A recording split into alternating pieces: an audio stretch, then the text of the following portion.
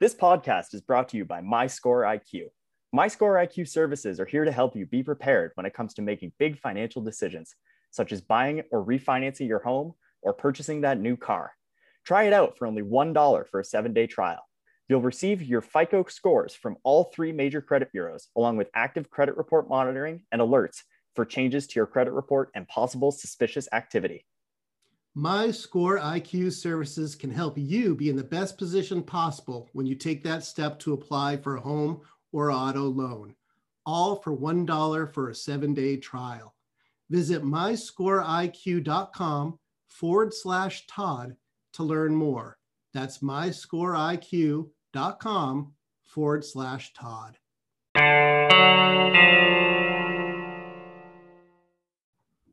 All right.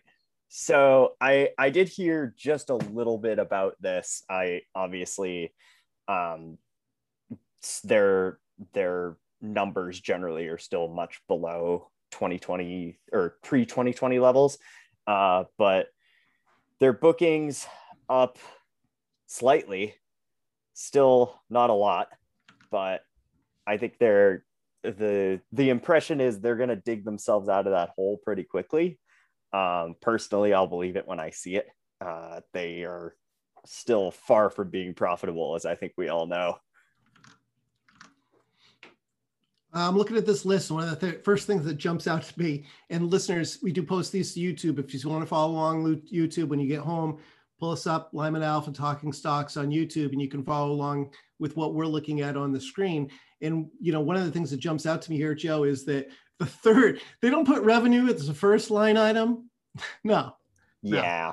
They're putting it as nights and experience book at the top, followed by gross booking value, then revenue, and then of course last loss, right? So this is what we want you to focus on up here, this nights and experiences booked. And, you know, Hank, you know what, Joe, though? I don't mind. Double digits, 13% year over year. I'm actually a little surprised it's not stronger.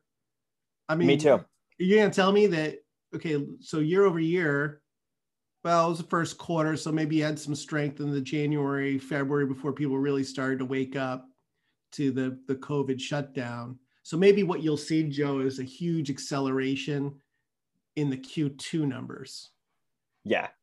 Because maybe I would think so, just because judging by what happened last year, like I remember like college spring break and, you know, just generally school vacations up until I feel like the end of March about weren't really affected.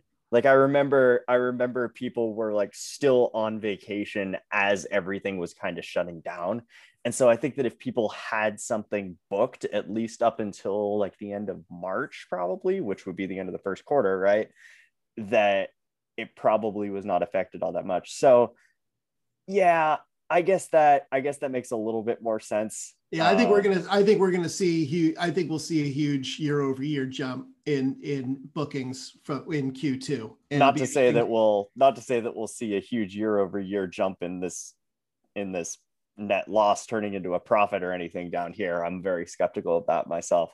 Well, let's dig into it some more here. Okay, so we had the Nights and Experience books were 64.4 million. That's up 13% year over year.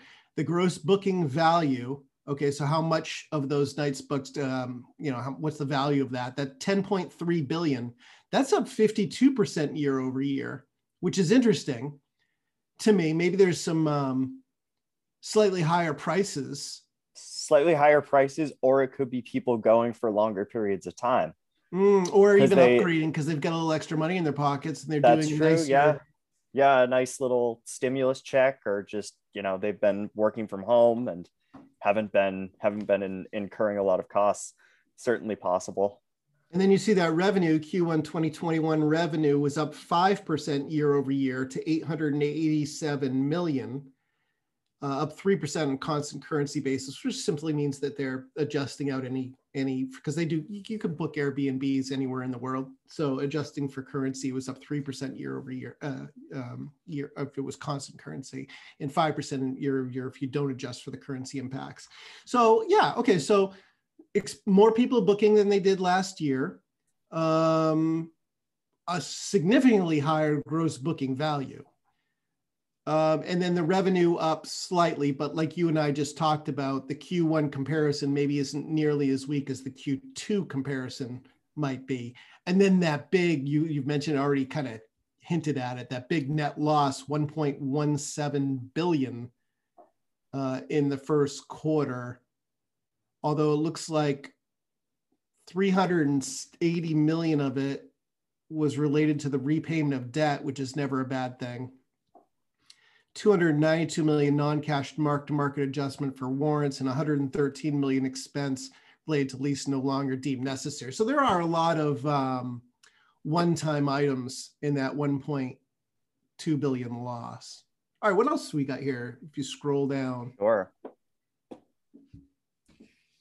So adjusted EBITDA, earnings before interest, taxes, deductions, amortization, loss of 59 million. But that they say that was materially improved from a year ago, although they don't give us the year ago number here. But they do say it's at the end of the letter. We'll get to it. Okay. All right. So, yeah, 2020 was a year none of us will ever forget. Yeah, we get it. Cliches. All right. So this is basically just what we were looking at before with a little bit more detail. Go scroll up a little bit, though. Scroll up to right there. This is what we were talking about. This revenue increase is driven by strength in North America and higher average daily rates during the quarter. Interesting. I wonder why that is. That's interesting. So, maybe that's just people have more pricing power now. Be interesting to see how much capacity is actually open. I know it's really tough. I tried to book something for the summer. It's really hard to find what I'm looking for. Yeah, now I know the summer is just supposed to be insane. We have some pretty touristy areas near where we are in New Hampshire, and I know they're expecting record-breaking numbers this year. And then if Joe, look at that next line that next bullet where it says significant items impacted Q1 21 net loss. That we were just talking about that. So that net loss, the headline number, is scary, but 782 million of that 1.17 billion are theoretically non-recurring or one-time things. Yeah. And here's the comparison that I wanted in that adjusted EBITDA. Yeah. Oh, that's a pretty marked improvement. That is quite the improvement. 59 million from a loss. So loss of 59 million up from a loss of 334 million in Q1 of 2020. So that's significant. Increased marketing efficiency. That means that they're just spent less on marketing. and maybe targeting is getting better, but yeah. I mean, let's put it this way, Joe. I mean, how much does Airbnb really have to market right now? I mean, if you're looking for a place to go, it's gonna be one of the top 3 places you pull up to look. Yeah. Without any kind of prompting from click on this button. Yeah, I don't think there's really any brand awareness they have to do anymore. So it's just a matter of making sure that they remain at the top of search results when somebody's looking for rentals in wherever. I'm scrolling down, and to your point you made earlier where people are staying longer. Yep. Look at that third bullet point under business highlights. Yep. Guests aren't just traveling on Airbnb, they're living on Airbnb. Not for traditional travel, but for long-term stays defined as stays of 28 days or more. 24, so nearly a quarter of all bookings are long-term. That's impressive. It makes sense though, right? Because with all of these, I guess they're becoming less and less now, but over the past year, all of these quarantine restrictions, right? And so if you're traveling, like if you were traveling from New Hampshire to, I don't know, Virginia, you would have to quarantine in Virginia for 2 weeks.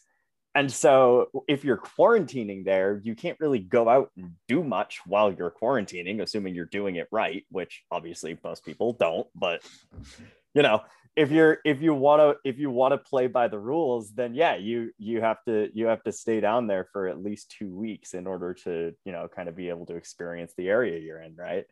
I'll take it one step further too, Joe. I mean, with work from home, I mean, look at what we do. We could be anywhere. Right. I mean, we've recorded podcasts with you at ski lodges and you down in South. I mean, you don't, so you could do a long-term rental in someplace awesome. I don't know whether or not though, post-vaccination, that number starts to come down. I would imagine it would. I think so too. Yeah. Yeah. Although who knows, maybe people who have enough disposable income where they can do that. They decide that they're going to go up. If they're in New York City, they decide that they're going to go up to Maine for the whole summer or something. Right? If they can continue to work from home, the only thing they need is a steady internet connection. Yeah, true. And, I've talked to my wife about it and, we're like, I can work from anywhere.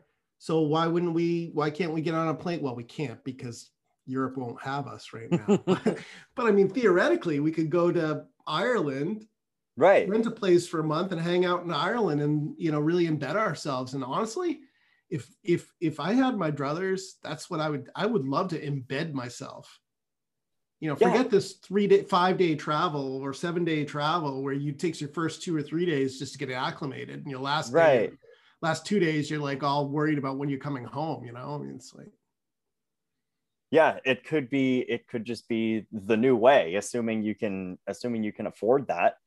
And that number's, how many people can afford to do? So that number is probably going to fall. I would imagine, but who knows? If that stays at 10 to 15%, that's still significant, right?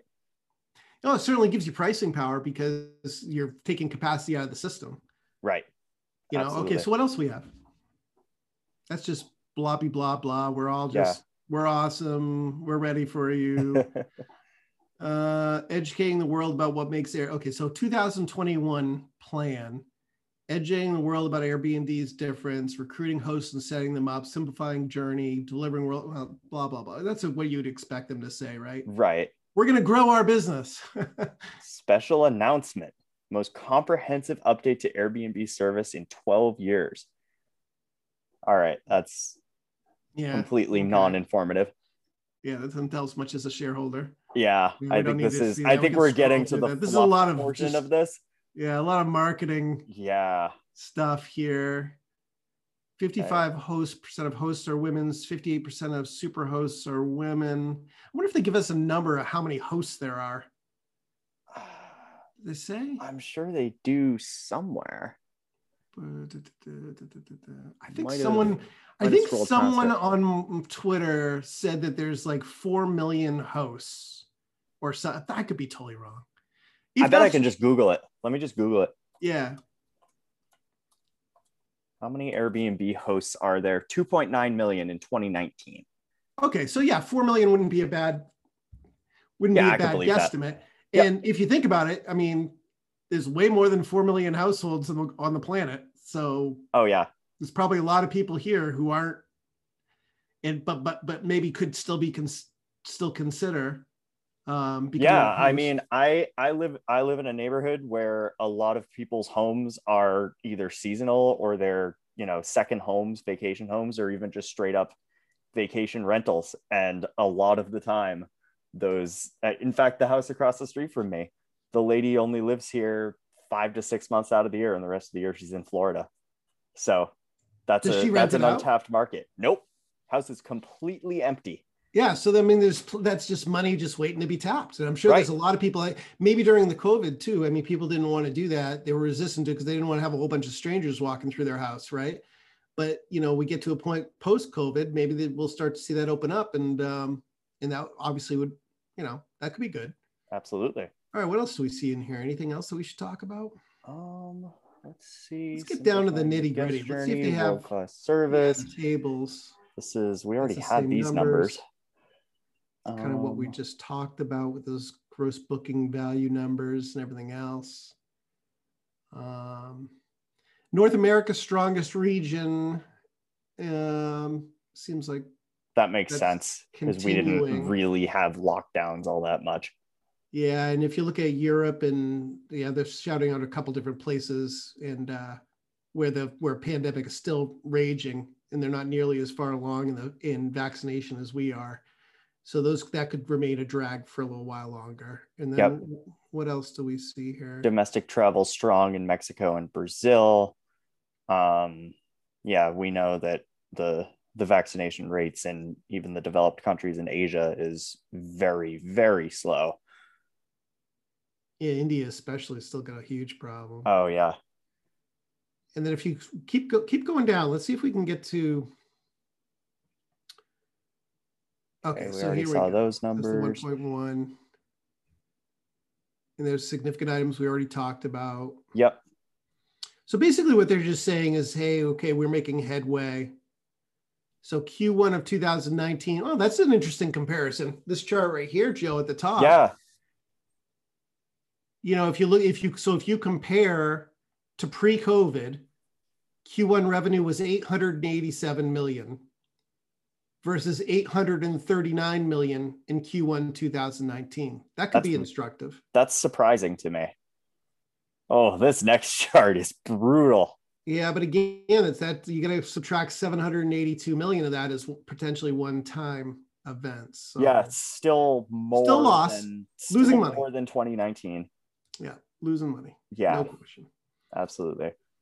EBITDA, significant improvement though. Yeah. All right. Anything else you think we can? No, I think we can probably pivot. Let me just look at real quick. So the revenue of 887 million, that was a beat.